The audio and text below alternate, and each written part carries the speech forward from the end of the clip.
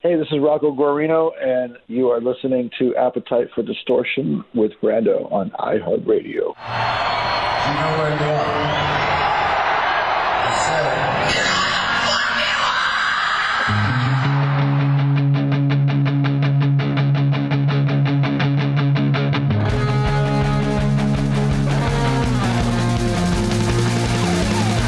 This is Appetite for Distortion.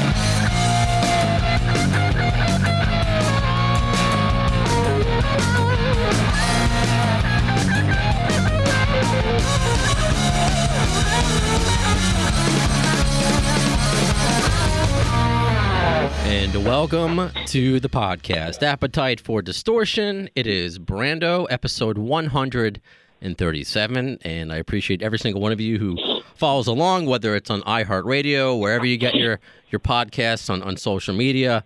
And if you're following me today, and I know it's a podcast, I try to do this in real time, try to make it like live radio. Today, back in 1988, Appetite for Destruction finally went number one after almost a year of being on the charts. Where were you, Rocco? Where do you remember where you were in 1988? In 1988, I was in Florida. I had just gotten out of rehab. I was in a rehab called Straight Incorporated for 9 months, and I was driving my mom's red convertible Mustang GT around. We had like white leather interior, and I hit the brakes, and a cassette tape came sliding from under the passenger seat. And I picked it up. I was like, Guns N' Roses, that sounds cool. So I popped it in. It was my mom's, and that was it. The rest is history. So that's how I discovered Guns N' Roses, from my mom. That's cool. That was not a planned conversation. That was just kind of my, shoehorning my way into the natural flow of a conversation. And by the way, Rocco, I should have asked you this before, off the air. It's Guarino? Yeah. Okay, cool. You never know. So Rocco Guarino is our guest today. Thank you so much for joining us. And that was not a planned conversation. That's just beautiful, the organicness of how you discovered GNR. I guarantee you nobody else discovered the band, leaving rehab in your mom's, finding a cassette in your mom's car. Fascinating. So where you said are you from Florida originally? Is that where you're? No, I'm from New York. Oh, I think we discussed this. Aren't you from, you're from kind of like upstate? Well, yeah, upstate. Yeah, I was born in Poughkeepsie, and I grew up in the Hudson Valley there. It's about an hour and a half north of the city. Jeez. We had a whole conversation, you and I, what was it, last week or a couple weeks ago, and, I'm in the middle of moving. Well, not just yet. I'm moving to Queens. I can say these names because we have a global audience, but moving to Queens in a month, so my brain is hectic. Yeah, we spoke about that, how I used to do radio up in Poughkeepsie for 101.5 WPDH. 101.5 WPDH, man. That was my station growing up. Awesome. Crazy. So when you were growing up in Poughkeepsie, and one of the things that we talked about, there is a great, I don't know how it was for you growing up, but now there's such a great rock scene. There really is. I'm very envious of it. Me being from Long Island and working in the city, there's something about that area that just loves hard rock, maybe like the Midwest does. Because there's so many different names I can attach to you for what you do. I can say you're a composer. I can say you're a songwriter. So when you were a kid, were you always kind of like a Swiss Army knife of music? What did you like as a kid growing up in the Hudson Valley? More like a guillotine. No.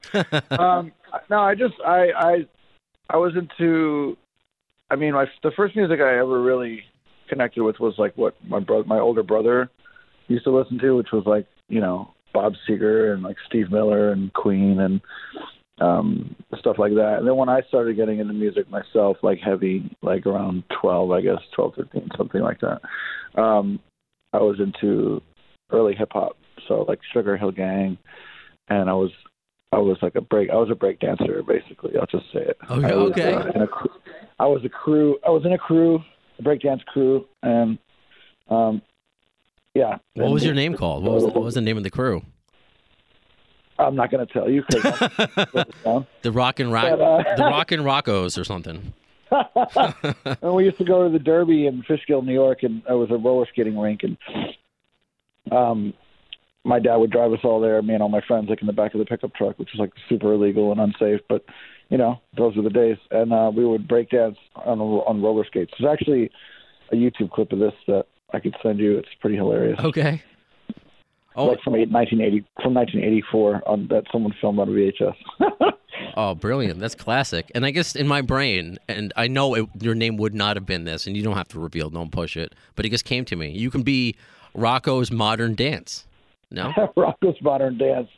Yeah, that would have worked, but I wasn't that clever at 13. So after my hip hop phase, then I got into like, hard rock, heavy metal. I was into like, all the Ronnie James Dio, Quiet Riot, Deep Purple, Black Sabbath, Pink Floyd, Led Zeppelin, all that stuff. And that was a phase that pretty much lasted my whole life. It wasn't really a phase. That was when I, for whatever reason, the people I was hanging out with, you got to remember this was early 80s. I was born in 71, so it was like mid 80s when I was really just discovering music for the first time, And so there was no internet, so it was just whatever. You usually just heard whatever your friends heard, Sure. And so that's why I was, I went from hip hop to rock, after I discovered it, and then I started playing the keyboards and shit like that. Okay, because I was going to ask, for me, I was born, not to date anybody, I was born in the early 80s, but I kind of came into my music zone, my music appreciation in the early 90s, and that's when I discovered GNR. I think my first love was, my first cassette was getting Green Day's Dookie in my Hanukkah stocking, which is such a weird thing to say, but that's my life. But I tried, a guitar class in my middle school. It just, I would borrow my dad's acoustic, but nothing really stuck. I just didn't have it. So that's why I guess I went the writing radio route. But for you, right. Did you have like a goal in mind? You mentioned the keyboards. Was that something you wanted to join a band? Did you want to make music? What did you feel like you wanted to be when you grew up, essentially? I guess it started with the Cars. Like the first album that I ever bought with my own money was, I saved my allowance and I went down to Hopewell Junction, which is a little village. Yeah. Near, and I went to the Hopewell Pharmacy and I bought the Cars first album, the one with the woman with the long fingernails with the clear steering wheel. I think it's just a self-titled. Anyway, but yeah. So I was just super into that, and so then I got a keyboard. I got a sampler and a Kai X7000 sampler, and then I got an Akai something synthesizer, and then I got an Akai 4-track.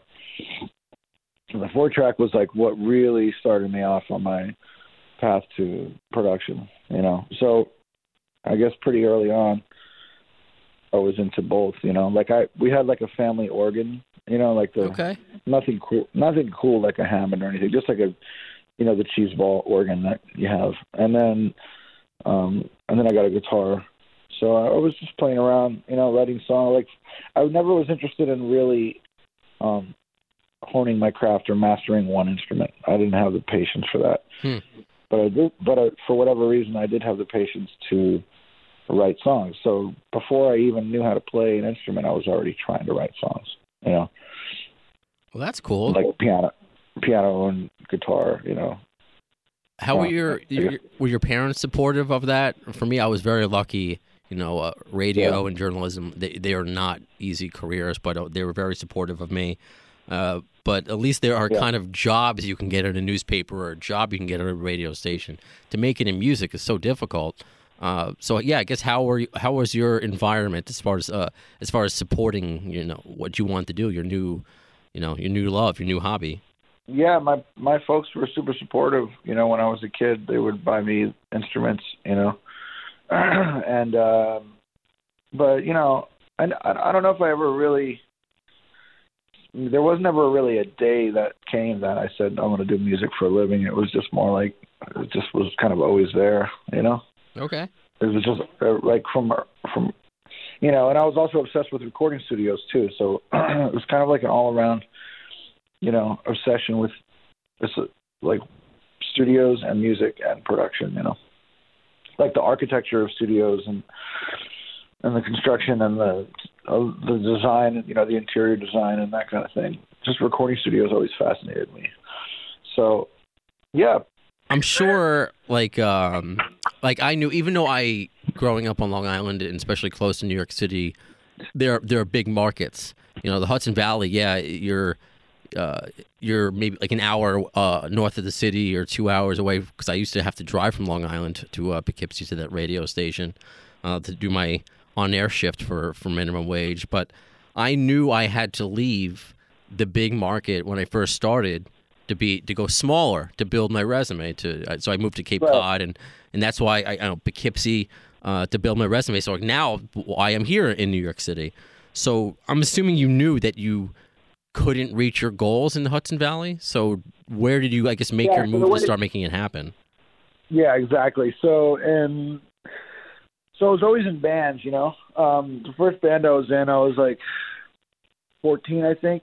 And we did like Good Times, Bad Times by Led Zeppelin and, shit like that. I played guitar and sang badly. And then I was in like metal bands in the mid 80s, late 80s. I was in like metal bands. I played keyboards and, and then I ended up playing bass in a punk ska band called Lame. That was really fun because I didn't have to write any songs or anything. I was just a bass player. And then I had a band called Trouble Creek where we made a record up in Illinois. It was all songs that I wrote. Yeah, so basically the way that I left New York was I played keyboards in a band called Unleashed, and we bought a bus, like a school bus, and we painted it white. We pulled out the seats and put carpet down and put like couches in there and shit. And we got some stage curtains, and we ran it the length of the bus all the way down and then like on the inside, and then we cut slits so we could roll up the curtain for individual windows. And the back part was for the gear, and the front part was our bus, like our lounge, And we would go to shows. So we jumped in the bus and we went to Florida because my mom was there and she had a recording studio in Hudson, Florida, which is by like Newport Richey. It's about a half an hour north of Tampa. Okay. So we went down there to make a record, and then the band broke up before we made the record. But I stayed in Florida for like 10, 12 years. Okay. So that's sort of where I really kind of came into my own as a songwriter. I was living in like this little podunk town called Brooksville, and I was living with this guy this was after rehab, right? So I was like 17, and I moved to Brooksville, and I lived with this guy. I think his name was Blaine, and we were both in recovery. We were clean and sober, and he lived in a trailer on a farm, and they had like a barn, horses, cows, chickens, the whole deal. And so we converted one of the things in the barn to like a jam room, and I had to 4-track, and that's when I started writing like my first songs. And I would lay down like the vocal to the click or whatever, and then I would record the drums and the bass and the guitars, and basically just play all the instruments and write the song. And it was just super crude. It was just 4 tracks. But that was when I kind of just learned just as a songwriter, There's so much that I can kind of tell that you haven't said yet, but I can feel it underlying, and that's just the battle that you've had to go through just to make it in your career. I'm not even counting just and I appreciate, because that's something else we do talk about here, is rehab and addiction and mental health. So I'm glad that you say it so naturally, organically, because it is something that we need to talk about. Of course, yeah. There are people, if you're sick with a cold or an infection, you go to a doctor. Your brain is also something you need to go to a doctor for. So I know in my journey, everybody should be in therapy. Oh, agreed. Just everybody in general, whatever kind of therapy works for you. But I feel like everybody needs something. Agreed. I think we go a little crazy. I mean, we all have our friends that we talk to and stuff, but it's not the same. And that was a battle I fought for the longest time. While I'm, for me, struggling to make it in my early, and this is the parallel I'm going to make with you. When am I going to make it in radio, or my version to make it? I just wanted a full-time radio job, and it took me 7.5 years because I went the on-air route, which is just more difficult than board hopping or anything like that. But mixed in with just the highs and lows people may normally have with their careers. I didn't know my family history of depression at the time, and it was a major struggle. So, I mean, I've been in therapy for 10 years or so I can't even imagine, you leaving your home and the band dynamics. I always say to people who tell me about their band history or even comics, I don't envy that life. It's because as hard as radio life is, those I feel are just those could be more difficult and lonely. So where did I can see in your personality why you connected with someone like Scott Weiland. And before I guess we continue, and I said the same thing to Doug Greon when we had him on. I know it's been a few years, but I'm so sorry for the loss of your friend. That that hit me hard as a fan. I know I'm speaking for millions of fans, but for someone who knew him as much as you did, but I'm seeing just from this the almost 20 minutes we've been talking, why there was a connection between you two. So I guess where did you, unless you can tell me if I'm missing part of your story, I don't want to jump ahead too much, but where did you two souls meet, to sound a little cliche, because you seem like your path, you seem to kind of were destined to meet him. Was he the first big songwriter that you met, to kind of help you along with your career? Like, when was your first big break? Yeah, so Doug Greon actually gave me my first big break. So I was in Florida, and I was doing a record. I had a band called Harvest, and we did a record in 1998. And then we were doing another record, a second album in 2002. And I was the lead singer, and I wrote all the songs and produced the record and engineered it and mixed it and, all that crap.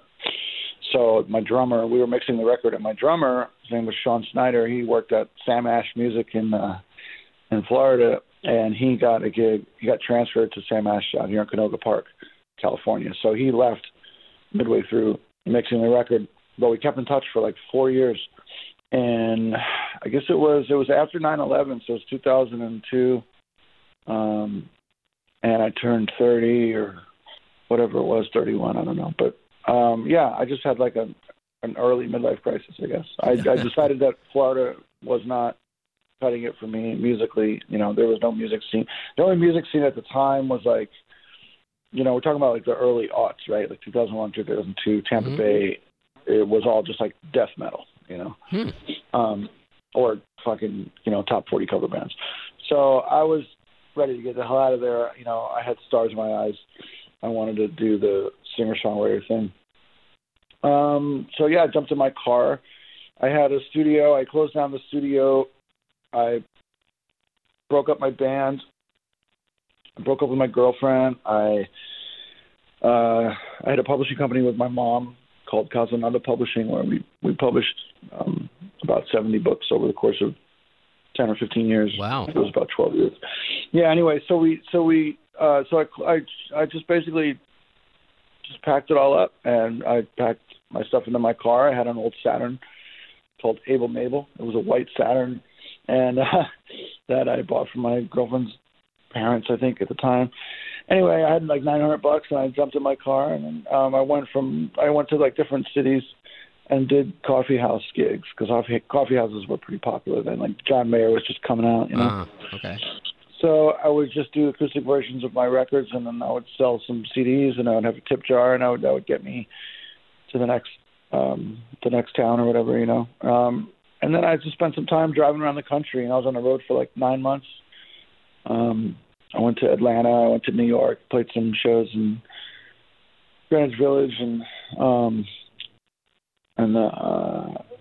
Midtown, Chelsea. I think I did a couple little acoustic things. Anyway, it's where my family was. So, and then I ended up in Wichita, where my friend Panhead was, and I ended up there. He had a bunch of gear, and he had a studio, but he didn't have an engineer or anybody that knew how to run it. So we put the studio together, and I ended up staying in Wichita for like 3 months, just producing bands. I did a record for a band, and I did one for their friends and their friends, and so on. And then I was using a software program called Sony Vegas.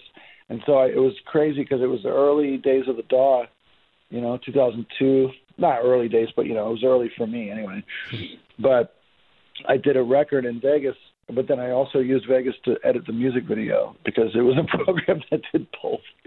So it was pretty wacky. And then and then I made my way out to LA. That was like, I think I arrived in LA like September 31st or something, 2002. I left Florida April, so I was on the road for 6 months basically. Wow. I can't imagine the life experience. I didn't really know where I was going to end up. I knew I wanted to be in one of the music cities, LA, Nashville, or New York, or maybe Austin, but I'd never been to LA, and I'd never been to Nashville. I don't think I'd even been to Austin at that point. So I was I just got in my car and just kind of drove around, just drove across country by myself and played coffee shops. And then when I landed in LA, again, I didn't know if I was going to stay or leave, but I stayed. Like as soon as I got here, I was hooked. I admire the courage. I mean, did you ever at any point during those 9 months be like, "What am I doing?" Or you just knew, like wherever you knew it was going to work out some way, like wherever I'm going to end up somewhere, and it's going to be okay. Yeah, I mean, I have family, so I mean, I knew that I would never have to be homeless. As long as I have like parents and friends, like. True. But I was dumb enough to think that everything was going to go my way. So, I was I wasn't worried at all, really. I was actually the opposite. I was super excited. Cool. I was sad that my band broke up and that I left, my folks behind, but I was super excited about the future. So, that's what I did. So then I ended up in LA. Right on. So, how long after when you were in LA did you meet Scott Weiland? Was he the first, I guess, big name, for lack of a better phrase of putting it, that you met? I'm wondering if you can just tell us about the first time that you met Scott. Yeah. So back to my drummer, Sean Snyder, right? Mm-hmm. So we kept in touch for I don't know how many years, right? And then. When I came out to LA, when I was in Wichita, before I even got to LA, I was in Wichita for, I think, 6 months or something. And I kept in touch with him. So the day that I was leaving Wichita to come to LA finally, he was leaving LA to move back to Florida. So we passed each other on like the 10 freeway at some point. After keeping in touch all that time, with having all these big plans to make music in LA, his job brought him back to Florida.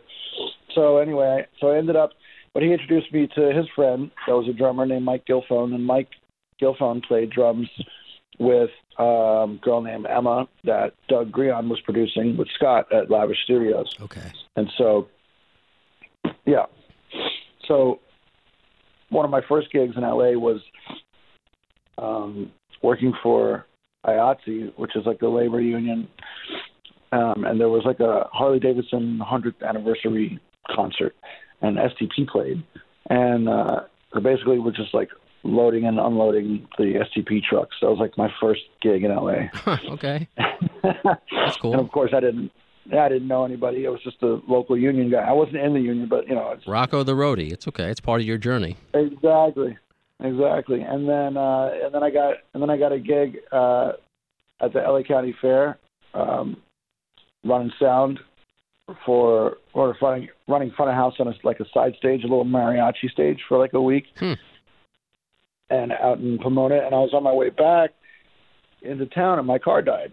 Old Abel Mabel shit the bed, and the one person that my drummer Sean introduced me to over the phone was Mike Gilfone. So I called. It was literally the only person I knew in LA, and I called him. I was like, "Hey man, remember me? We talked on the phone once."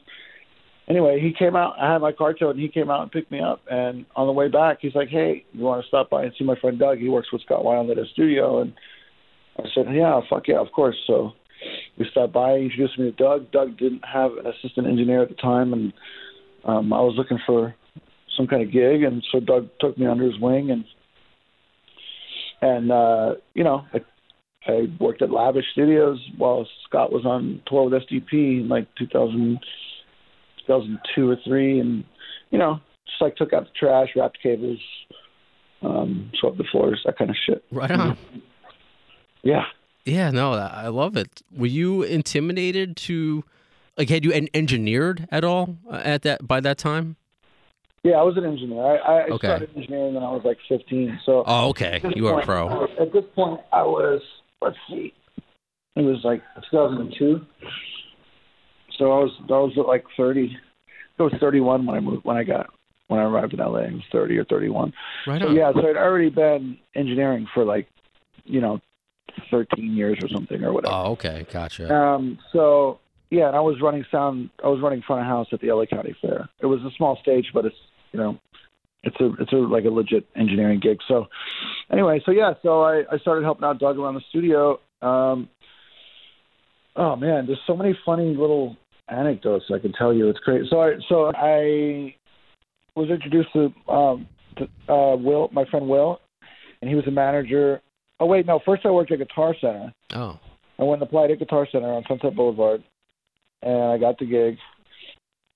And I got a call while we were closing, like as we were closing, that somebody was working on a movie set, and the sound mixer went down. So I went to the set with like a little Mackie board, and I walked into the sound stage at it's like Bronson Studios or something, and it was just all porn stars and strippers, and I didn't know what was going on. It was turned out to be the set of a movie called The Girl Next Door. Oh, okay. Yeah, I remember that movie with Emile Hirsch. Is that the kid's name? Yeah, exactly. Okay. It was like a porn convention scene that they turned an entire massive soundstage into a porn convention. It was Nice. amazing. So then I just hit it off with that guy, David something or other. He was the production sound mixer, and so I decided, okay, maybe I'll have a career as like a boom operator or a production sound mixer for feature film. So he kind of took me under his wing, and he taught me the ropes, and I spent like a month and a half on the set of Girl Next Door. I wasn't allowed to work because I wasn't on the gig, but he let me loiter and taught me stuff basically. And then we did Oh, good. a couple other ones. We did like Charlie's Angels 2. I was actually in that. I did a lot of background extra work too when I first moved to LA. I was in I was in Kingpin. There's like a close up of me like smoking a bong, and I was totally clean and sober at the time. It was pretty funny. It was Kingpin was like Aaron Spelling's answer to The Sopranos for NBC, right? So so there was that, and then I played a dead Armenian. Oh, I was thinking the movie with Bill Murray. No, this was a TV show. Got it. Okay. Kingpin, and then I did. I was on Entourage, like just walking by, just walked by in the background. Great experiences. Great experiences. I have friends who were extras. Yeah, man. I would go and I would hang out in a movie set all day in the air conditioning, and because I didn't have air in my shitty apartment, and I was in Tustin. And And then you're meeting people. yeah, I was hanging out with people. I'd bring my acoustic guitar, and we get free food, and you get to be on TV, and you get paid. Right. I was like, whatever. I don't have anything that day anyway. Yeah, so then I applied for the DGA to get into the Directors Guild to be an assistant director and, take that production path. But the DGA program was like impossible to get into. So, and then David, I think his name was Kelton or something, the production sound mixer. After we wrapped The Girl Next Door, then he went off to do 50 First Dates with Drew Barrymore in Hawaii, or 50 First Kisses, or whatever it was called. 50 First Dates, yeah. No, I remember. Yeah, 50 First Kisses what was on the call sheets every day, because that was the working title, but then they changed it before they released it. But yeah, so so by the time he got back, I was already working with Doug at that point. So yeah, so that was my like brief foray into production sound mixing, and so then I got a call from I think it was from Doug, and he asked me if I would run sound for Emma for the rehearsal. So, and my manager at Guitar Center wouldn't let me leave, so I just went to lunch and never went back. I just bailed, and then that gig ended, and then I met my friend Will, and he was a manager of Manny's Music, which was across from Guitar Center. And Manny's ended up being with Sam Ash later, and I ended up moving in with Will in Woodland Hills, and we were roommates. And I worked in the Guitar Center in the guitar department there at Manny's, and that's where me and my friend Jeremy Brown met. And Jeremy I ended up getting him introduced him to Scott. He was Scott's guitar player, and he passed away too. But Right. so me and Jeremy would just there was like a TV cart for training like the new people, and we would steal it and bring it down to the guitar department, and we would bring in like Guns N' Roses DVDs and Led Zeppelin DVDs and just watch that shit all day because there was no customers. So and at the meantime I was doing that during the day with Jeremy, and then at night I'd be at Lavish just helping out, you know, wrapping cables, like I said, just doing whatever, you know. And then Scott got home from his last tour with STP, and he kind of needed like an assistant or someone to kind of help out a little bit, you know. So I'll drive him around or whatever, hang out with him. You know, I was clean and sober at the time, so I was trying to be a good influence and whatever. I wasn't like a sober coach or anything officially, but I was just like, you know, I just started helping him out. You know, he was. I remember the moment I met him. I was at Lavish already, hanging out with Doug, and he walked in, and I was like, for some weird reason, I just felt like confident, and I made like a kind of a joke, kind of loud, you know. I was like, just made like some kind of funny joke, and it was pretty funny. But Scott laughed too. But then he was like, "So who are you, man? What's up? What's your deal?" I was like, "Oh fuck, I'm gone," and he was gonna kick me out. And Doug was like, "No, he's cool, man. He's been helping me out, you know, around the studio and stuff." So Scott was like, "All right, cool." And then that was it. From then on, we were just fast friends, and I would just drive him around and whatever. So, yeah. And then one day I was at the studio, and someone called. And I don't know if it was management or whatever, but Scott hung up the phone and said, Slash and Duff and Matt Sorum are going to come over. The guys from Guns N' Roses are going to come over to the studio tomorrow because we might do like a project or something, you know, just see, maybe we'll just do a song for a soundtrack. We'll just see what happens. And I was like, all right, cool. So they came over, and it was fucking awesome. You know, it just instantly clicked. It was amazing. So we did a song for The Italian Job, I think was the first one. Yeah. Money? Was the cover of Money? I think Floyd. Yeah, I don't know if that was first. Maybe Set Me Free was first. But yeah, they just basically, they came over and they played a bunch of stuff in the control room that they had recorded. Adam Day, Slash's guitar tech, used to record everything on CD, all the rehearsals and songwriting sessions and shit, jam sessions. So he had all that stuff cataloged, and then he gave it to Doug, and he put it in Pro Tools, and we'd chop it up and make songs out of it. And then eventually they brought all their gear over, which was fucking insane. They took up the entire studio. That it wouldn't even fit on the stage. They played on the floor. It was, you know, Slash's massive stacks, Duff's massive stacks, Matt Sorum's huge drum kit. It was so fucking loud. And I ran sound for it I ran the monitors, you know, so they could hear Scott's vocals and stuff, and put the guitars through there and stuff. So I was up on the stage running monitors, and I remember one day Slash looked up and was like, "Hey Rocco, can you give me more vocal in the wedge?"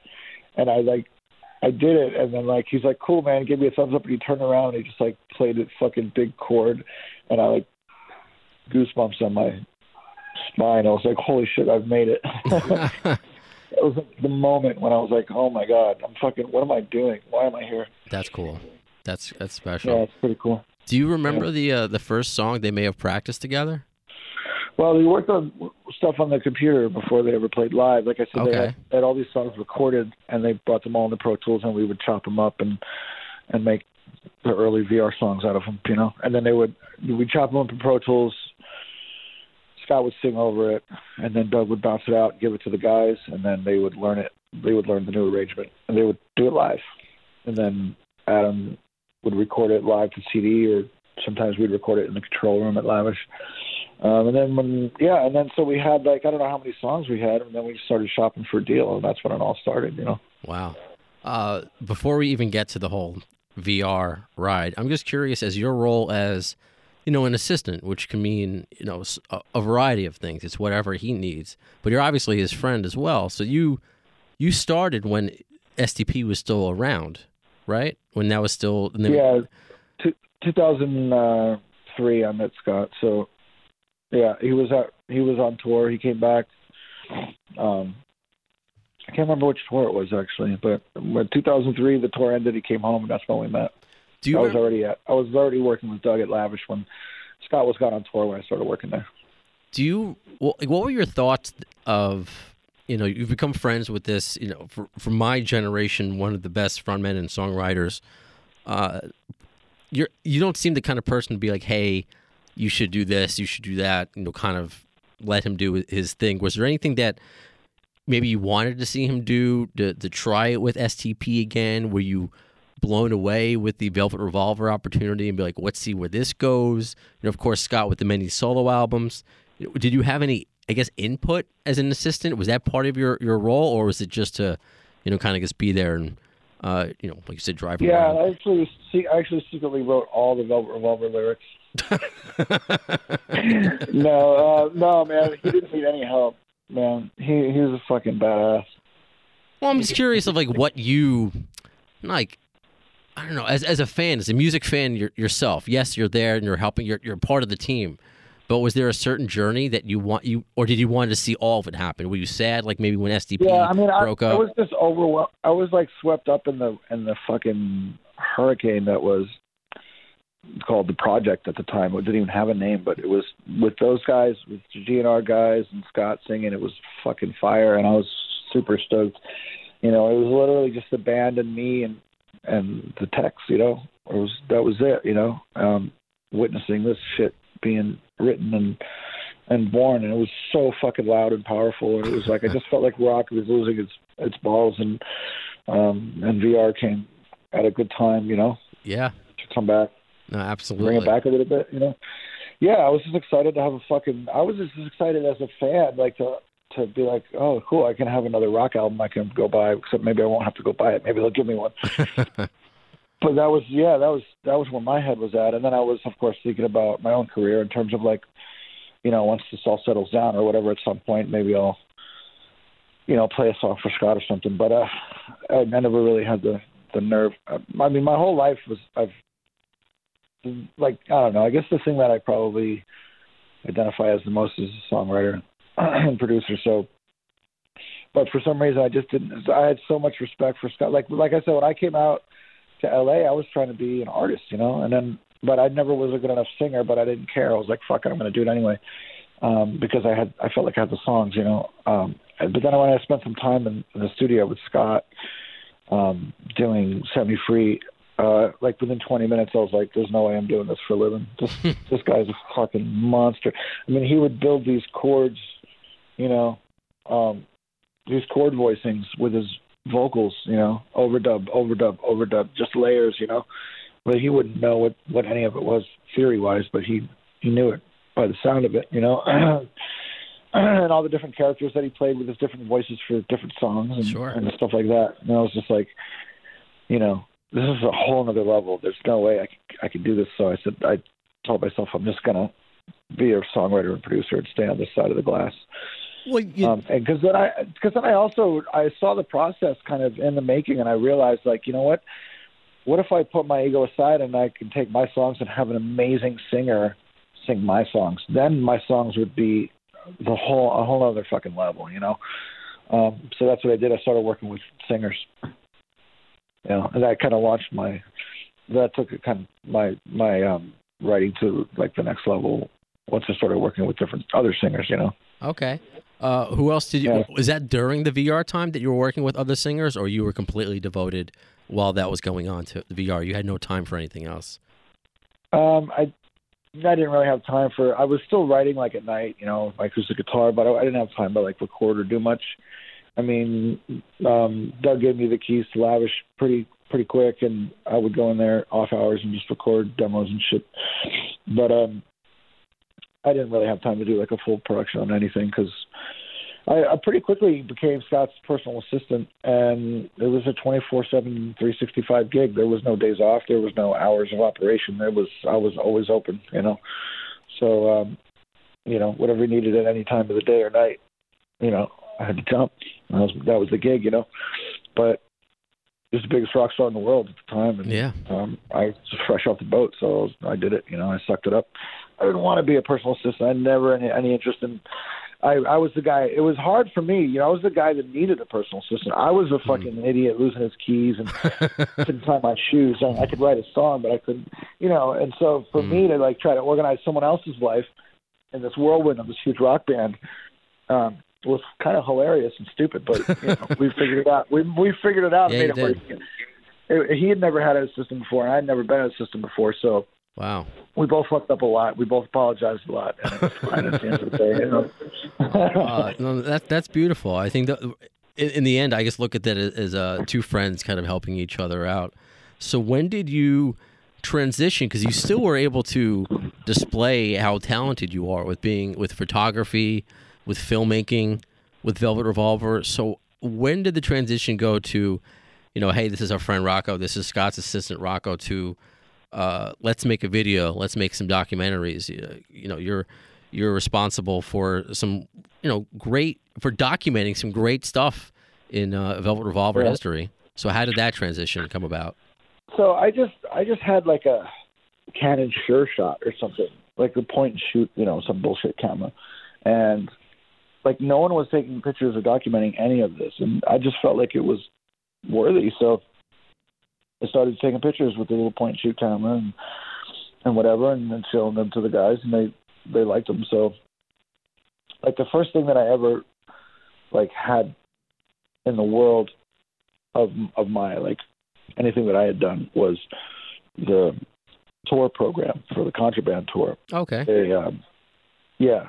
They used the centerfold was all backstage, behind the scenes, offstage stuff that I took. They're all photos that I took. So they asked me if I had any good photos. So I sent them a CD with all the photos to look through, and next thing I know, they sent me the program, and it was all my photos in the centerfold. So that was exciting. That was like super cool, and that's when I really, because I always had an interest in the visual arts, but I was just always so obsessed with writing songs and producing that I never really, pursued it. So because I didn't have time to like write and produce music because I was working for Scott, but I did have time to just to take pictures because I could do that while I'm working, basically. Sure. So that's what I did. I was like, all right, I'll just pursue this video thing because Scott seems to like it, and they use some stuff, so maybe I'll do video. So then, that was so for the Contraband record, I was his personal assistant, and I ended up then we did the record at NRG and Josh Abraham, we did the vocals at Lavish, and then I kind of figured I didn't know what the future held. I just figured once they go on tour, that's it. I'm out of a gig. My job's done. Maybe I'll see him when he gets back or something. And then that moment came that really changed my life, that I was praying for, that he pulled me aside and was like, hey man, when we go on tour, I want you to be like, if you want, like, come on the road with me and like be my assistant on tour. And I was like, fuck yeah. So that was life changing. That was awesome. I can't even imagine. How did again with you taking pictures? Thankfully you had a quality camera and your work was noticed. How did that go to being a director? And most notably, it premiered 12 years ago this month, if you can believe it, The Last Fight, which was of course off the second. Oh, really? Yeah. 12 years ago this month. August 20th, 2007. Oh, that's right. Yeah. Wow, that's crazy. Isn't it? Yeah. Time flies. I think it hit like number 9. I just remember it hit number 9 on the VH1 Top 20 countdown, and I remember calling my mom and told her I directed a top 10 music video. Oh, that's awesome. That's so cool. That's a great moment. Well, she was there. She was there. She flew out when we shot the video. I'll get to that later. Okay. So yeah, just from like taking pictures and stuff, and then I was the personal assistant for the Contraband tour, and then after that tour, actually before the Contraband tour was even over, I quit. Like I quit a couple times. Really? Yeah, because just he was going through a rough time, So when we're going through rough times, we're not always the person we want to be to our friends, and sometimes the people we love the most get hurt the most, and I was just one of the casualties of the war on drugs. Understood. And, yeah. His I was one of the casualties of his war on his drugs, but it was fine. We were still friends. I just couldn't do it anymore. It was just too hectic. I won't go into details, but Understood. I just couldn't do it. So I quit, and Scott was amazing. It's funny because he would get super bent out of shape about little things, like if I forgot something or screwed something up. But when I had to tell him something really big, he was like totally cool about it.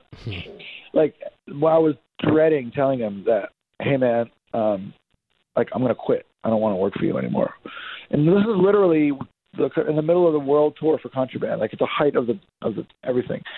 And I was like, I'm gonna bail, man. I'm gonna go make a record. I had all these songs, and all this traveling. I mean, look, I didn't even have a passport before I met Scott, So like, and then I'm traveling the world, and it's just like oh man, I can't even begin to try to describe to you the intense emotional roller coaster that it was. It was beyond anything I could even imagine. Like some of the worst times of my life, obviously the absolute best times of my life. Mm-hmm. But the stress and the pressure and the timelines and the travel and everything. I was like, I'm done, but all of that stuff, it inspired me to write. So I was writing more than ever in my hotel rooms at night on tour, like on my acoustic guitar. And so I had like a batch of songs, and then we went through Wichita on tour, and I met a singer named Jen, and we decided to like do a project. So anyway, yeah, I quit, and Scott was cool about it. He's like, obviously, I'm a songwriter too. I know what it's like to have songs in your in your brain that you want to try to get out. And so he respected my decision. And he supported me 100% and told me to let me know when the record's done, and he'll pass it along and all that stuff. So it was cool. So I gave the gig to my friend Panhead, and he became Scott's personal assistant for a while. And then that was it. And then the Contraband tour ended, and they took a break, and they started writing for Libertad. And then I got a call from Duff. I remember putting an ad on Craigslist, like, because I was filming everything on the Contraband tour, just like filming and photographing, just with my own crappy equipment. Mm-hmm. And then so after I quit, I locked out a studio in a basement in Wichita, Kansas for a month. I just paid for it, and I want to make this record of my songs, my third solo record, and I couldn't do it, man. I just couldn't focus. And, it wasn't, I was clean and sober, but it was just like, I just couldn't focus. The whirlwind was so intense that I needed like a couple months to really decompress, and to relax and to just focus and get my thoughts together. Cause it was just so, I literally had PTSD. My phone would ring and my heart would pound and I would jump, because it was like, okay, what does Scott need? What did he need, or what went wrong, or what's the drama, or what's someone at the label screaming at me, or somebody, Yeah, it's a lot. Constant. It was a lot. It was a lot. So anyway, the point is, I wasted a month in the studio, and went back to LA, and then the singer that I was working with ended up moving to LA, and we ended up doing 4 songs at Matt Sorum's. Matt Sorum let me use the studio. He went into rehab at some point in between the 2 VR records, and I would house sit for him. Sometimes I would house sit for Dave, and when those guys would go away. And so I house sat for Matt for a little bit and fed his koi fish and used the studio and made a demo. And my buddy Mike Fasano, his drum tech, killer drummer, he played drums on it, and then Matt played drums on 2 songs, and Mike played drums on 2 songs. And my friend Kevin Smith engineered it, and I wrote it, produced it. Kevin mixed it, and I finally got like 4 songs that were representative. And it wasn't until then that in my life, when it was after Contraband, that I finally had, I was probably 34 or something, that I finally had songs that I felt were like, that were worthy, to pass along to like industry folk.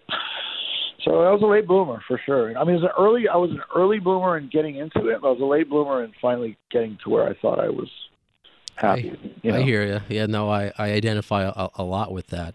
So I guess, whose idea was it for you to, I guess, make the video now that you're back in with them? Like, was there? Oh, so yeah, okay, yeah. So I did the project was called 2-Bit Floozy. It was me and I played everything with the drums, and I had a singer named Jen.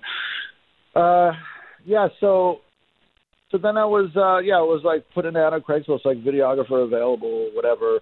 And then I got a call from Duff out of the blue saying, and he was like, "Hey man, I heard you're gonna come back and work for us and film everything." And I was like, at that time I hadn't heard. I guess management was supposed to call me first, but they didn't. So that's how I found out. And he basically offered me the gig and told me. And so I went down to SIR rehearsals, and everybody was like, "Hey, Rocco!" They were like super happy to see me, and I was super happy to see them. And I had the camera on my shoulder, and then so I put together like a plan for so it was like MySpace, and I think that was pretty much it. It was like Friendster, and then Napster, and then MySpace, and I handled the MySpace for the band. Remember we had like the top 8? Yeah. When you had to rank your friends. Yeah. So of course I put myself in the top 8 on the Velvet Revolver MySpace. Okay. Next thing you know, I'm like internet famous, and like I'd be setting up like all this crap on the drum riser at the shows, like on tour, and people in the crowd would like yell my name because they would recognize me. That's so funny. That's great. Yeah. So anyway, I put together the thing. I called it something stupid like VRIPE or something. Velvet Revolver Internet Presence Empire, and it was just a plan of what I'm going to do, right? Because they didn't really know enough about any of this quote unquote internet stuff at the time, so they were kind of counting on me. I think my official title that I think Duff made up was Technology Liaison. And so in the tour books they would give to the band and crew and the wives and everything before you leave on tour, my title was Technology Liaison. It was pretty funny. Everybody asked me. But none of the local crew knew what the hell I did. They were like, "What do you do, man?" I'm like, "Oh, I just like fix their BlackBerries and their laptops." What is it you do here? That's so yeah, exactly. So I presented them. I sat them all down. I was like, "All right, guys, this is what I'm going to do. I'm going to be your videographer. I'm going to be your photographer. I'm going to post every other week. I'm going to do like a text post, and then like once a month I'll do a video post." And I laid out like how much it would cost if they hired all separate people to do it, and how much they would save if they just had me do everything. Nice. And then I told them how much I wanted, and then I waited a few days, and I got the call from management saying that I got the gig. Beautiful.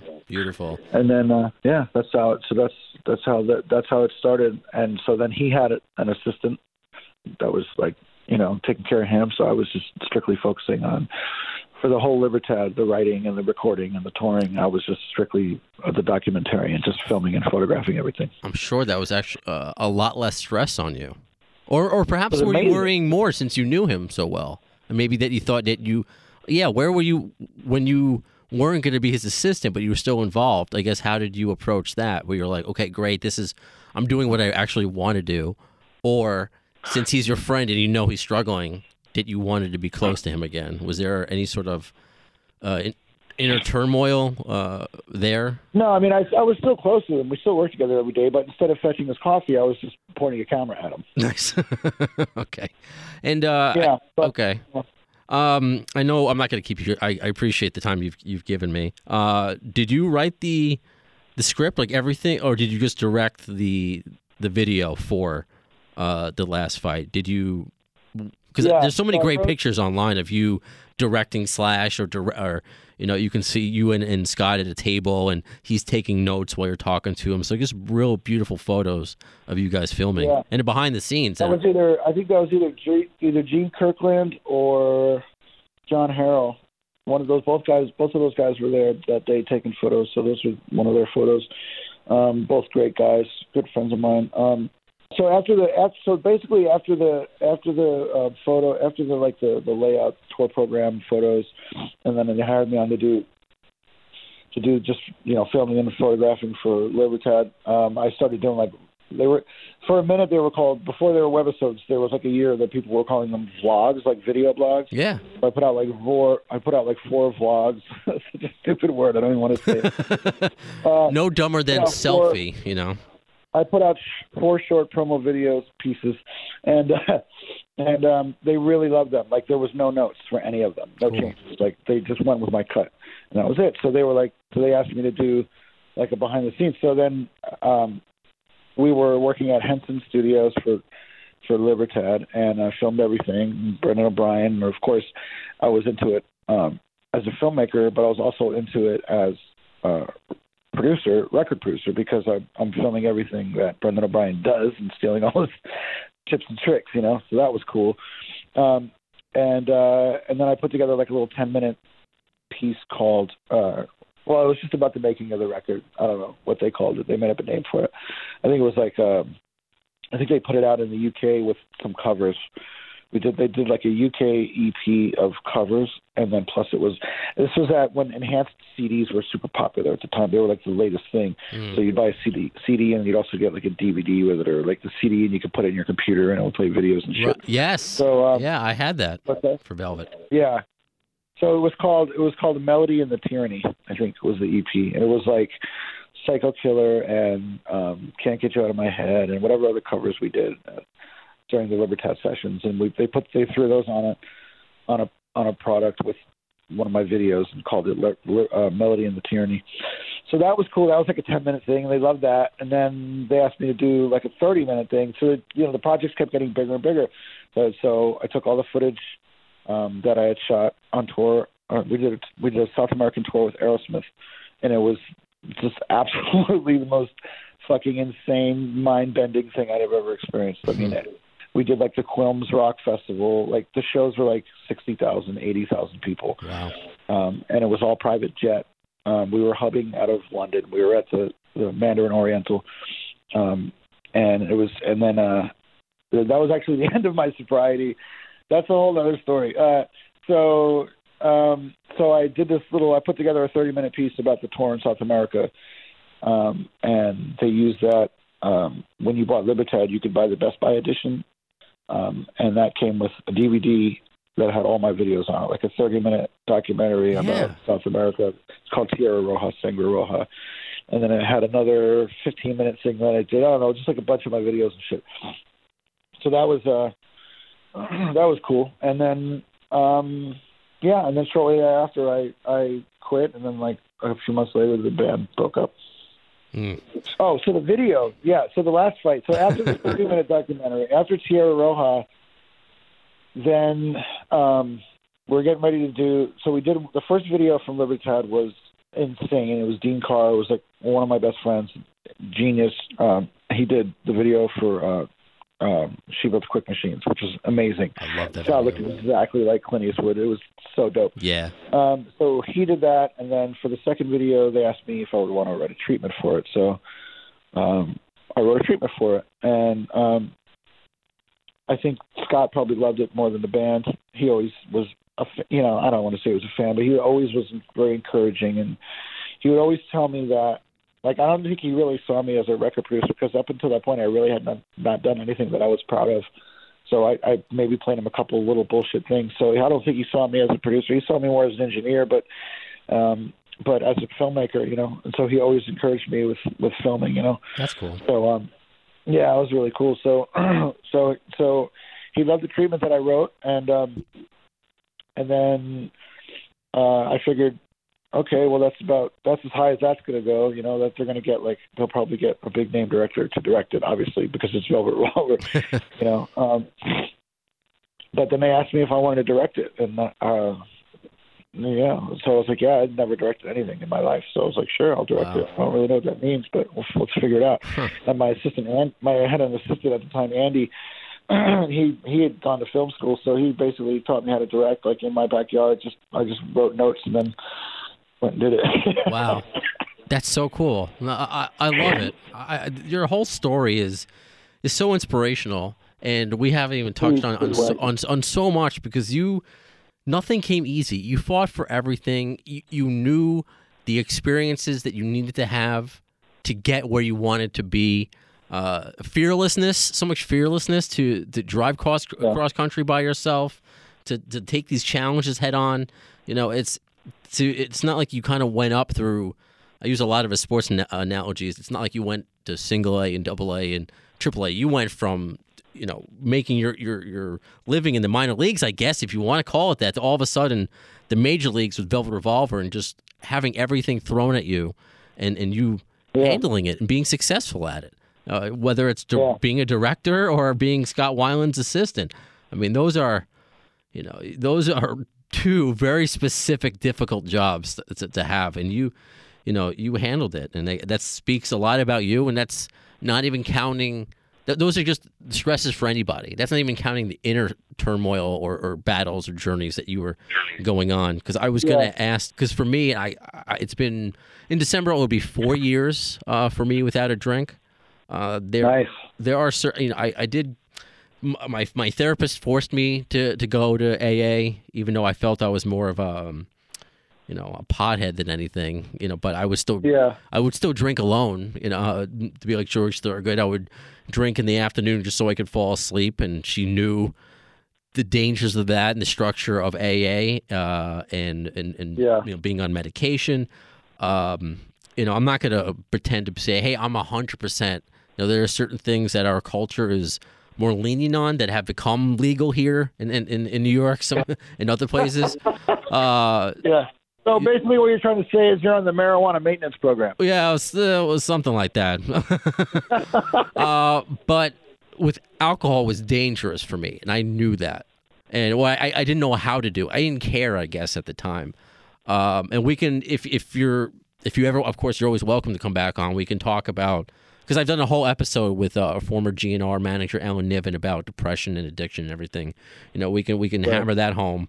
But I guess to fast forward, how are you today? I guess please let us know everything. Of course, professionally, personally, because you've suffered a lot of loss. So how are you just today? How are you handling yourself today, personally and professionally? It's it's hit or miss. Depends on the week. Sure. It's easy to slip into party mode in LA. Yeah. And then so I kind of vacillate between party mode and work mode, and I've always had a hard time finding a balance, where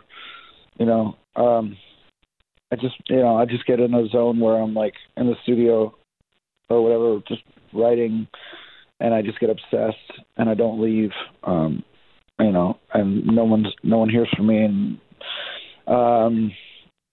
then I'll just completely switch gears and just be in party mode and just be partying all the time. So it's hard to, I don't know, it's hard to find that balance, but I'm working on it. It's a journey. Yeah, I mean, so it was like 20 years. I think I was clean and sober, and we were on tour.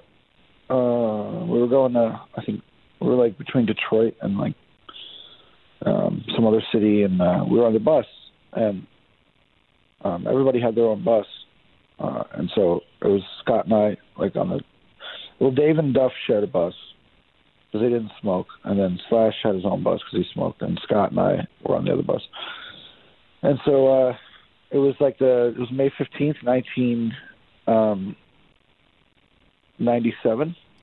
You're good with dates. May 15th, 2007. It was my 20-year, because I went into rehab May 15th, 1987 when I was 16. Got it. In Florida. Yeah, so it was 2007, and we were up late on the bus, and it was midnight. It hit midnight, and I was like, hey, man, I'm 20 years sober right now. And he's like, dude, that's amazing. That's congratulations. Give me a big hug, whatever. And I was like, pour me a glass of wine.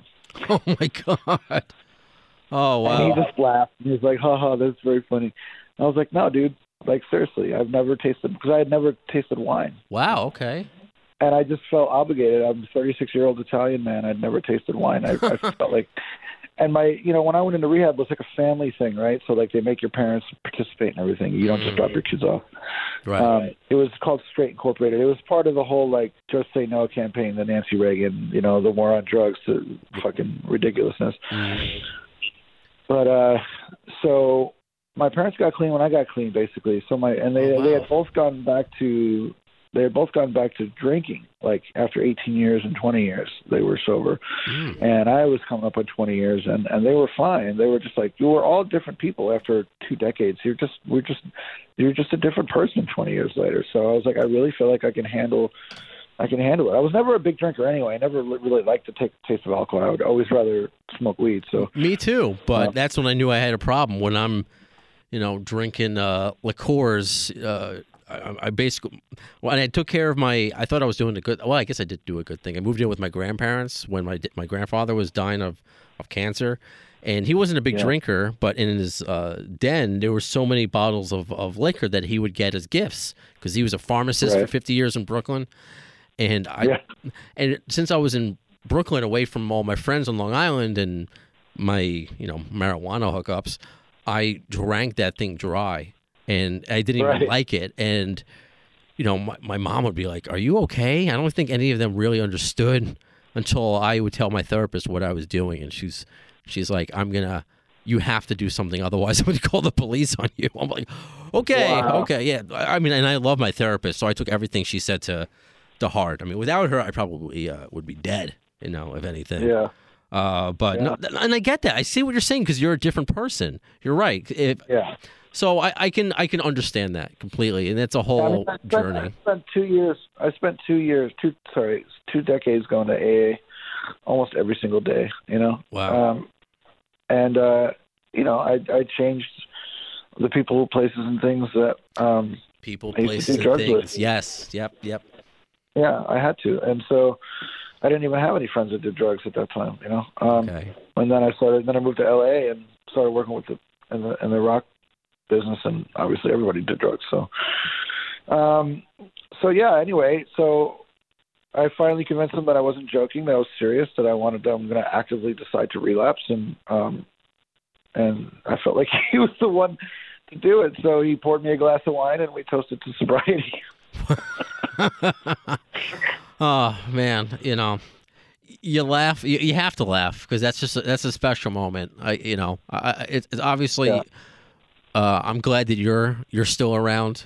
There are people in my life who I've lost, and people who thankfully have survived. I'm sure we're not the only ones, but I'm glad that you're still here. And as I said before, I know I speak for millions of fans where it was just such people may have perhaps seen it coming. I don't know how else to phrase it, but that doesn't make it any easier or any less of a loss. So, again, I'm glad you're around. You've told some very cool Scott stories, and I really do appreciate it. And I can't even imagine what else we can discuss. But before I go, I want to tell people what you're doing now and the best way for people to reach out to you or contact you, website and social media, all that fun stuff. Yeah, cool. My Instagram is just Rocco Music. All my stuff is just Rocco Music. I don't really use Twitter, but so let's see, where do I start? So 2014, I think, Scott and Doug parted ways, and Scott asked me to run studio, Lavish. So he wanted to open it to the public, because it was always just like his private studio. Oh, private sandbox things. So I went in and just kind of cleaned it up a little bit, freshened it up, got some new gear, did some strategic partnerships and endorsement deals and that kind of thing. Got some equipment that we needed, and to try to compete as a commercial studio in LA. I got an MCI console from New York and had that commissioned and put everything together, and then we were going to do a label. He had Soft Drive Records, but that never really took off. So I kind of had a new vision for Soft Drive with a new business model kind of laid out, and me and him and Lucas Keller, we're going to be partners with it.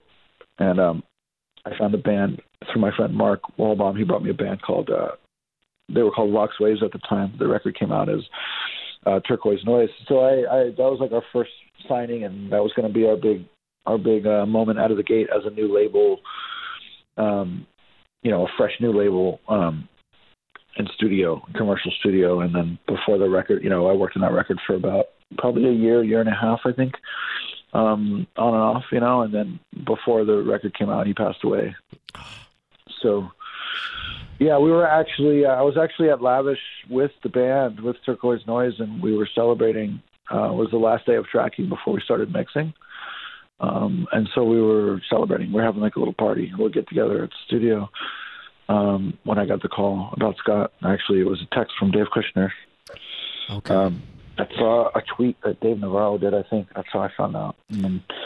Oh, you found that from a tweet? Oh, that sucks. No, I found out from a text message. I thought I heard the Dave Kushner thing. I thought Dave Navarro tweeted first. Maybe I that's how I think Dave Kushner found out from Dave Navarro's tweet name. I don't know. Well, you don't want to find out. Whatever it was, but yeah. Anyway, so got it. Yeah, man, that was fucked up. That was really fucked up, man. So yeah. Well, as I mentioned, I'm just so sorry for the loss of your friend, and it was over the course of the conversation, all the losses that you've suffered. But it's what I tell my younger brothers, or one of my best friends who thankfully survived a suicide attempt. There's so many other people around that care about you, and you are far removed from the person who moved to LA with no friends. I'm sure you have a ton of friends. Come from it sounds like your family is awesome. Great. So it's just so awesome that you're still here, that you've battled, and this is such a minor part of your journey, but this is a big part for me, just a chance to talk to you and to be inspired by your story. And this is just, just a drop in the bucket. So if and when you take your songwriting to, if you want to expand and maybe put out an autobiography, would you just do me a favor and call it Rocco's Modern Life? Could you do that? It's spelled differently, so no lawsuits, right? No trademark infringement there. Yeah, exactly. Yeah. So anyway, so that's what happened. So I wanted to tell you the way that I really got the gig. So Jeremy and I were working at Manny's, and a call came over, and I was working like at night with VR, like during rehearsals, like here and there. Like they were just trying to set up the PA system at Lavish or something, and so Jeremy and I were like watching like Zeppelin. I think the BBC sessions had just come out. We were watching it. We would steal the TV from the training room and wheel it down to the guitar department. And so we were just hanging out, and over the what the hell do you call it? The PA or whatever at the store, the manager was like, or someone was like, Rocco / on line 3, ho ho ho. And so I was like, yeah, that's funny. And so I went and I picked up the thing, and it was actually Slash, and he's like, hey man, we're over here at Lavish. We're trying to turn the PA on. Can you like walk me through it? And I was like, man, I don't know if I can walk you through it over the phone, but I can definitely come and show you how to do it. So I had my manager was, not my manager. My manager was my friend Will. It was the department manager, the guitar department manager guy, whatever. And I was like, hey man, that's actually Slash on the phone, and he needs me to go. They're doing a project with Scott, and they need me to turn on the PA. And I don't know if he just didn't believe me or what. And he's like, no man, I need you here. And it was literally just me and Jeremy, like 8 hours a day, all day. There was no fucking customers. Everybody went to Guitar Center. There was this massive mega store across the street. Nobody came to me. So I was like, this is so lame. So I was like, here, talk to him. I put the manager on the phone with Slash, and the dude was like, oh, that was the thing about it, right? Because so Velvet Revolver, the manager, I won't say her name because she doesn't deserve it. Okay. She gave Slash the number at Manny's to call me because I was so broke, my cell phone was turned off, and so that's why they had to page me. Oh wow! And then they were like, "Can you come up and set up the PA?" And I put the phone. I gave the phone to the manager, and he talked to Slash, and the manager was like, "No, man, I really need Rocco here today." And I was like, "Are you kidding me? It's like this is fucking I was like, fuck this, because literally Jeremy and I would just sit around and dream about, I hope it turns into something. I hope they actually end up doing like a record or like a full album, and that would be so dope, just as fans, Right. And then when I got the call to come and set up the PA, and the manager wouldn't let me, I was like, fuck this. So I did the same thing that I did like a few months before at Guitar Center. I did the same thing at Manny's. I just left. I told them, all right, I'm going to lunch, and I just left, and I never went back. Beautiful. That was the last day job I ever had. Yeah.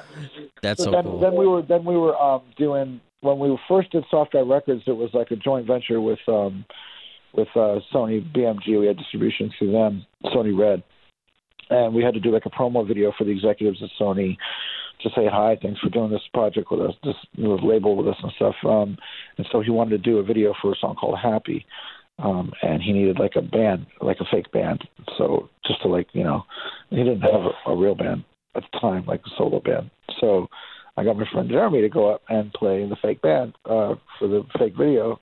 And I never made a full-length video out of it. I just did like a snippet of it. And then that's how Scott met Jeremy. And then Jeremy used to come down to San Diego with me. Me and him and Scott would ride down to Coronado Island, where Mary lived at the time, and I would drop Scott off with Mary and the kids, and I would go to a little hotel, and Jeremy and I would just hang out and run around Coronado all weekend. And then we would pick him up like Sunday night and go drive back to LA. So the three of us got tight. And then when Scott needed a guitar player for his solo band, he asked me because he had never even seen Jeremy play guitar. It was just like the three of us hanging out. And then he asked me one day if Jeremy was actually an actual guitar player. I was like, yeah, no, he's like legit. Like he's great, and so when he was crewing up for the Wildabouts band, I think it started with the Happy Galoshes record. We went up to Chicago, and Jeremy came up and played guitar with Steve Albini, and we did that record. Anyway, I'm rambling a little bit. Sorry. It's all good. No, I appreciate all your stories, and everyone has a unique twist to it. Go ahead. I'm sorry. I hope you can edit this so I don't sound like an idiot. You don't sound like an idiot. No, you sound, just like me or any of my listeners, just somebody who's chased a dream, and every time something, unique happens to them, they like, I can't believe this happened.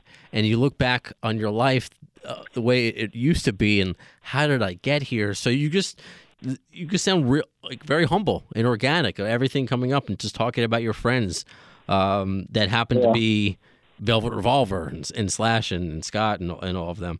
I guess that's where we were getting to, bridging to where I am now. Okay, so 2014, I started running Lavish, and then right as we were getting Lavish up and running, my dad passed away, and then in like August of 2014, and then Jeremy passed away in March of 2015, and then I called my friend Nick Mayberry, and he came and auditioned. He got the gig, and then Scott passed away on December 3rd, 6th. I can't remember. I feel bad. I should know that. Anyway, so then by the end of 2016, and then it was like Lemmy and Bowie and fucking. It was just crazy. So that was Tom Petty. That was like the summer. Tom Petty, yeah. Well, yeah, it was a little later. Maybe. December 3rd, by the way, 2015. December 3rd, yeah. So summer of 2016 was the darkest point in my life, the lowest point. It was fucking brutal. When Scott passed, it was like it was definitely the end of an era for me. I mean, not only for rock and roll, but and yeah, of course. And then, like, what was it? A year later, we had, Cornell and Chester. And, but the first I mourned him as a friend. Like I just missed my friend. Like, and then I mourned him as like an artist. I guess I miss having the studio too. Like I also lost my job, when he passed away. Like I also had no income. I get it. And was out of a gig, and I also didn't have a studio or any equipment or anything to like make any music. And then it kind of dawned on me, oh yeah, I also lost like everyone else, like we lost Scott Weiland, no more new Scott Weiland music ever. And so that was like threefold the way it hit me. It was like, you know, my career as a producer and as a songwriter and also as my friend and also as a fan.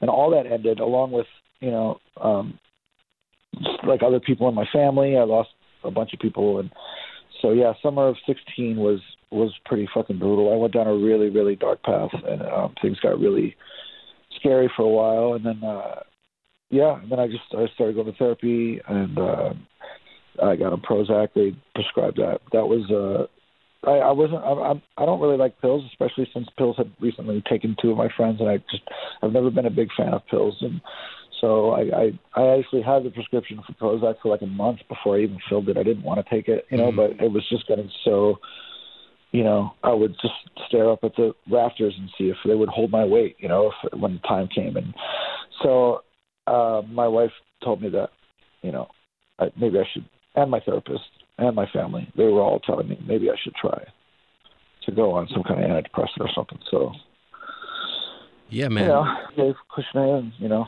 he was always a big supporter. So, I love Dave. Dave has been on the show twice, and you know, grateful for him to speak about with his time with Scott and Chester. But I totally know what you're saying. When I first went to therapy, I did not want to take any sort of medication. It was after 3 months, my therapist said, you need to take something, otherwise I can't see you anymore. Because otherwise, I mean, I can keep taking your money, but you will not get better.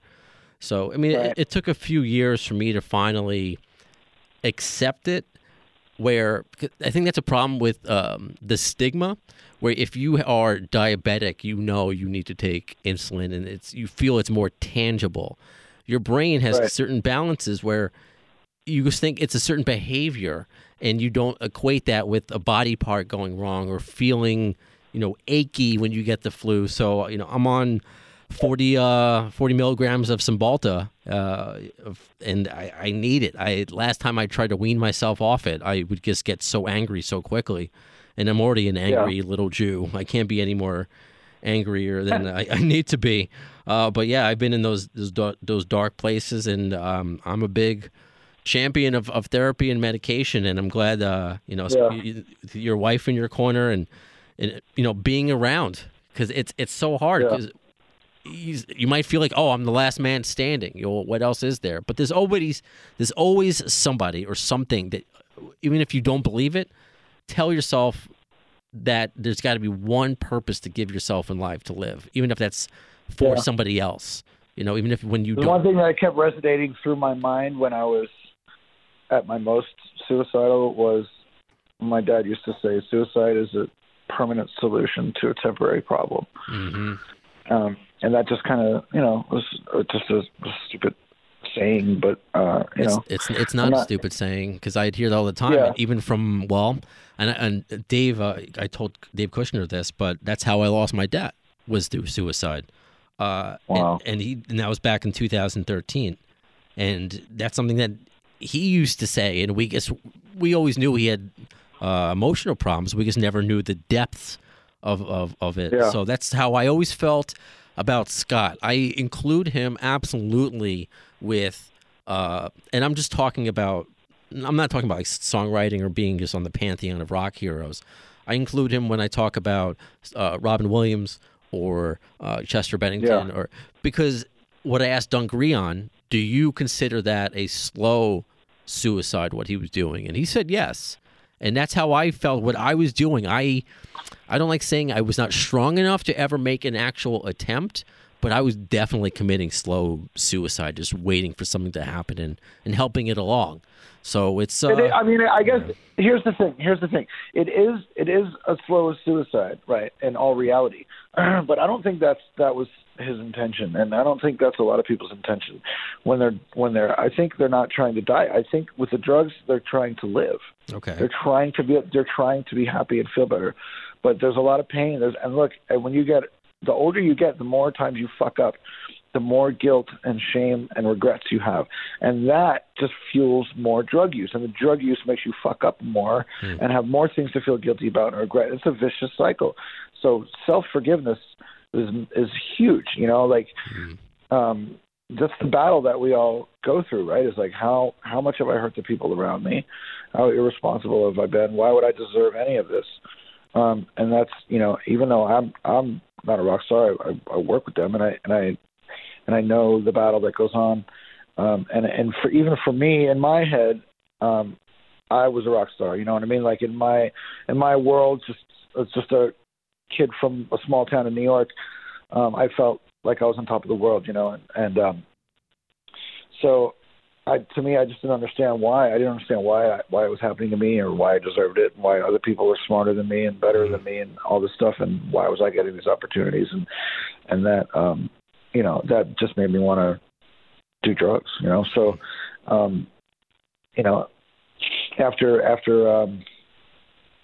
Scott passed, like I said, everything happened, and I just kind of went through a really dark place, and then I got therapy and got Prozac and everything else, and then I had some other health issues, diagnosis, and that was really heavy to deal with, and then you know, just my personal life problems and stuff. So it's been a rough go, but you know, I met I got a call from I was doing a session at my friend Christopher Thorne's house. He used to have a bitchin' studio. Sure, I know Chris. He's been on. I actually went to go see Blind Melon at La Poussin Rouge. Was it last year or 2 years ago? And actually got to hang out backstage with them a little bit. He's a great guy. Oh, cool. Yeah, he's great, man. He's one of my favorite people. And so I was using his studio for some things, and I was doing a record. My friend Josh Bassett. I was producing my friend Josh's record, and we were I think we were mixing at we were mixing at Kushner's studio, and then we were mixing at Christopher Thorne's studio, and Chris was going to a party that night, and he's like, if you guys wrap up early, come to this party. It's my friend Rami. He plays keyboards in the Foo Fighters. He's got a studio in Van Nuys. So we went, and I met Rami, and then we kept in touch for like a year. This was like 2016, like October, or like late 2016 that I met Rami, and then we kept in touch on Facebook, and then they were having a party in 2000. No, I'm sorry. That was 17. So a year later, this was like October 2018. They were having another party at Phono, like a year later, and I hit up Rami and to kind of say hi, and then he hit me up to run sound. So I went and ran sound, and then I met Jeff, the studio manager, and Jeff really Jeff kind of saved my life in a way. You know, Jeff and Ron, the studio owner, and Rami, those guys. You know. I don't want to go into too much detail, but it wasn't looking good for me. It was dark. It was really dark. Say no more. I know what that means, you know, and whenever I talk about my experiences versus yours or versus a guest, I don't say it in a place of like, oh, look what I've done. I'm saying it in place of all the listeners, of saying how common these problems are. So I'll just use me as an example of how dark it could be. You know, I just remember sitting on my IKEA couch in my apartment, just like kind of sitting back and forth, just saying the word suicide over and over again, you know, and just kind of like program my brain. I'm like, I'm committing to being this sad, you know, and it's amazing how that just was only maybe a couple years ago, and you know, in a month I'm probably moving to Queens. Well, I am moving to Queens with my girlfriend, my most successful relationship that I've ever had, which would not have happened if I didn't get sober from alcohol and go to AA and go to therapy and all these things. So I can only imagine. And you know, again, I'm glad for someone who's just met you. This is our second phone conversation. You know, I'm really glad that you're still around to, you know, not just for your friends and family and to continue to, you know, create new projects, but to keep the memory of Scott alive, you know, by telling stories. And so I'm wondering if it's a quick story we can end here. I shared a picture which I didn't realize that it was yours until you commented on it. It's I guess it's in a plane or a bus. You see Dave Kushner looking at his laptop with his hands on each side of his face, like he's kind of frustrated or trying to pay attention. And on one side of him is Duff laying down on a cot or a side bed like he's a vampire with his hands crossed over his heart. And then on the other side is Scott Weiland with the biggest grin on his face with Slash's top hat. And no Slash there, no Matt Sorum, but you took the picture. Was that just a random funny moment, or is there a story behind that? Yeah. Well, I mean, look, that like Scott got a lot of flack for like being like, I don't know, man. He was so funny. Like, it bums me out, man, that nobody ever really got to see his funny side. He was so funny. We would laugh. It was just, we had a lot of good times. And I've got like 100 hours of like video footage of just us on the road that no one's ever seen. Wow. I want to do something with it at some point, but okay. Cool. We were on the private jet, I think, heading to Finland, and Duff was like, it was kind of a running joke because every time I was filming, Duff would be sleeping. Like, he wasn't really sleeping; he was like laying down, stretching his back, meditating or whatever. I don't know, but and Dave was probably just being funny because he's hilarious, it was just one of those moments where Scott was in a good mood. Look, I mean, all my friends are musicians, and we're all fucking manic depressive. So when it's manic, it's just a lot of fun, and we were having a lot of fun. And Slash and Matt were passed out at the front of the plane, and we grabbed his hat, and I put it on Scott's head, and he, was just like dancing around with it. I don't know what he was doing, but I took a picture. It was just a funny moment. It's a great moment. It reminded me of, I don't know if you remember the movie An American Tail, Fievel, when he put on his the little mouse, Fievel Mouskowitz. I don't know. Maybe there'll people out there will get my reference. But when you put on his dad's, it came out in the early '80s, so I thought that might be a chance. But whatever. It reminded me of a scene, and if any of my listeners get the reference, they will laugh. Anyway, Rocco, thank you so much for your time. I know we kind of went over time, but I feel like we hit a groove conversationally, and not just to learn about your history and your journey, and of course some great Velvet Revolver stories, but just what you've been through and how the battle never ends. This is life, and you have so many wonderful moments in your life, so many difficult moments, but that's what makes a person. And you're still going, and you're continuing, and I can't wait to see what you do next. And as I mentioned earlier, I should probably tell you about that. What I'm doing? Yeah, please. You were asking me about like, what's up. Yeah. So I started at Phono. Yeah. They let's see what happened. Yeah. So Jeff invited me to come back and hang out, and we would hang out, and then I met Ron and they needed like a chief engineer, so I started working. So now I'm at Phonogenic Studios in Van Nuys, which is Rami's studio. And I'm the chief engineer there. I've been there since like January, I guess. Cool. December, January. And so I'm really focusing now on getting back to songwriting, because that, it's kind of gone full circle, and I just feel like I owe it to Scott and Jeremy, and my pop, to like, I mean, look, Jeremy and I would sit around and talk about, like, we would dream about one day having, like a record out, like on a label. And when we did Blaster, when they did Blaster, I wasn't really around for it too much, but when they did Blaster, Jeremy wrote a lot of that stuff. He wrote, obviously all the guitar stuff, and wrote, there's a song on there called Circles that I still can't listen to. But he was so excited about it, and he was living with me for like a year and a half when they were making Blaster. He lived with me and my wife. And he would play me demos and stuff. And he was so excited that he was finally going to have, because at first, every sideman musician in LA is trying to get in on songwriting with the artist, or not trying to, but would like to, ideally, if they're a songwriter, because that's where the money is. So, when Jeremy was writing songs with Scott, with the Wild Abouts and all that stuff, it was, he was on top of the world. And, I was super excited for him. And then, the day before Blaster was released, Jeremy passed away. And so he never got to see it come out. And and I feel like, we were starting to do songwriting sessions, him and I,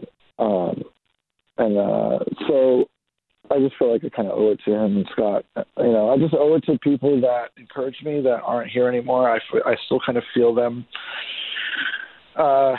like in my world, I guess, I just feel them like they kind of they still have my back, and I feel like if I'm not like pursuing my music, then I'm just doing them a disservice, and I'm letting them down, even though they're not, they're here. I'm just not in the physical realm. But anyway, so I get it. So that's what I'm doing at Phonogenic. I'm doing a lot of songwriting sessions, and the one thing that I've always been super passionate about is helping younger artists, musicians, and mentoring them, whether it be songwriting or some kids are into production. I'll teach them production. Some are into video. Some of my friends are just into being in rock bands, and whether it's copyright forms, it doesn't matter what it is. I'm just always I like to try to help, because I had help when I was coming up. If it wasn't for Doug and Scott and folks like that, I wouldn't have had a career. And so I feel like when you get to a certain point in your career, it's time to send the elevator back down for the next guy. And so that's kind of where I'm at right now. I'm doing like we were talking about doing a record label with Phonogenic, with Rami and Jeff and Ron. And so I'm currently looking for talented artists and bands. And I've got a guy named Colin Martin that I'm working with, and there's a band called the Trash Dogs that I'm working with, and then my friend Gabe Masca, we did a song called Contrition, and my friend Bassett, his record's coming out that we did. My friend Joe Perez is a great guitar player. So that's kind of what I'm doing, man. I'm just really focusing on writing and co-writing and learning Ableton and going beyond the rock genre and getting more into programming and just expanding my horizons as a producer and as a writer. And I can kind of start to see the light at the end of the tunnel a little bit with my mental health. Cool. Awesome. So, yeah, that's amazing, Rocco. It's your whole story again is inspirational, and I know just the tip of the iceberg of who you are, what you were able to share with us today, and I appreciate you being so candid and open. And when you make that record, your next project, please keep us informed. Let us know so we can follow and track, because Scott saw something in you, and like you said, he supported you. And I'm the same way with people who supported me, like my dad or my grandfather. Even though they're not here, you live for them, and that's the circle of life, I guess. To end on a corny note, but thank you, Rocco, again so much for your time, and just keep us posted with everything that you have going on. Yeah, man, for sure, definitely. Thanks for having me, man. I appreciate it. What a great conversation. That was cool. That was a fun interview to take part in. And I really hope you enjoyed episode 137 of Appetite for Distortion. Remember, if you have any comments about a guest that we have, please, whether it be on the iHeartRadio app or Spreaker or SoundCloud, there's usually a place where you can leave comments. And, of course, you can do the same thing on Facebook and Twitter. Tell me about the episodes. Maybe there's certain questions that you want to ask the guest, and I can relay to them after and answer it either on social media or on the next episode. I want this. I don't want an interview to be just over and then we're done with it and move on.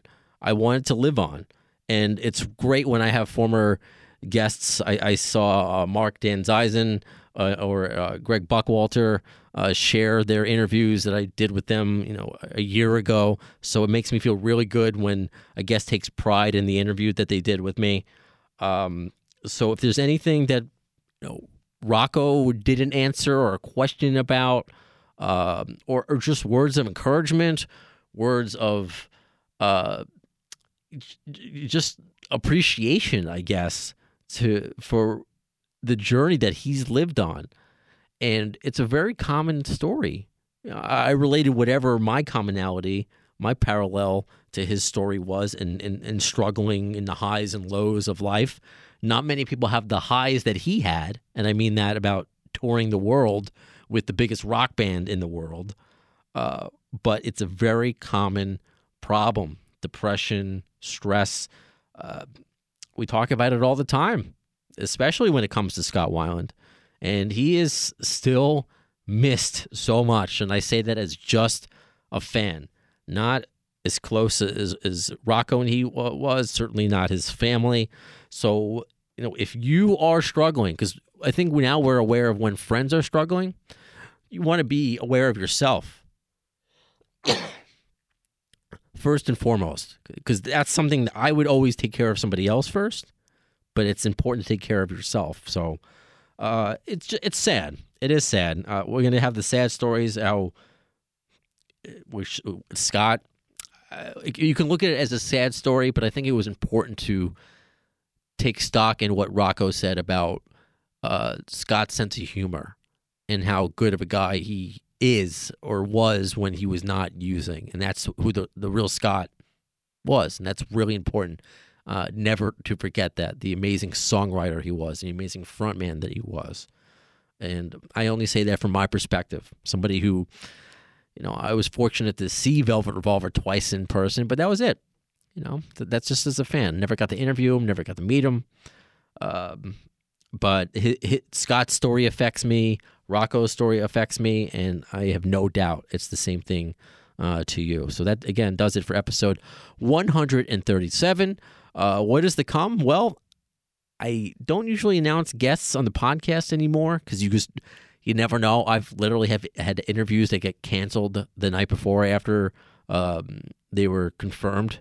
Again, nothing is confirmed but Axel's love of Taco Bell. But this was just confirmed and hopefully will be happening in just a couple days. But Jim Breuer returning to the show. And we're going to have him, I believe, for an entire hour.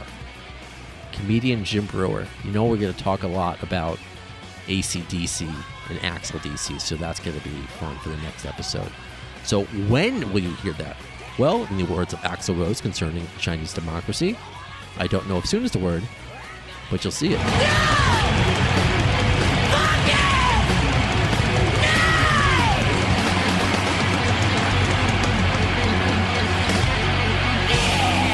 Thanks to the lame-ass security, I'm going home. So whenever we would be in an elevator, like on tour at these like super fancy hotels, Scott and I would, we'd get in, someone would come on the elevator and we would look at each other and it was all I could do to not start laughing. And then one of us would go, it was just like a fart noise. So you got to put that in there somewhere. Just here's the noise. Here, I'll give you a sample. That's it. Just put that in there somewhere. I'll figure it out. Talk about it. Just put it in there as an Easter egg for me. No, you 100%. You got it, Rocco.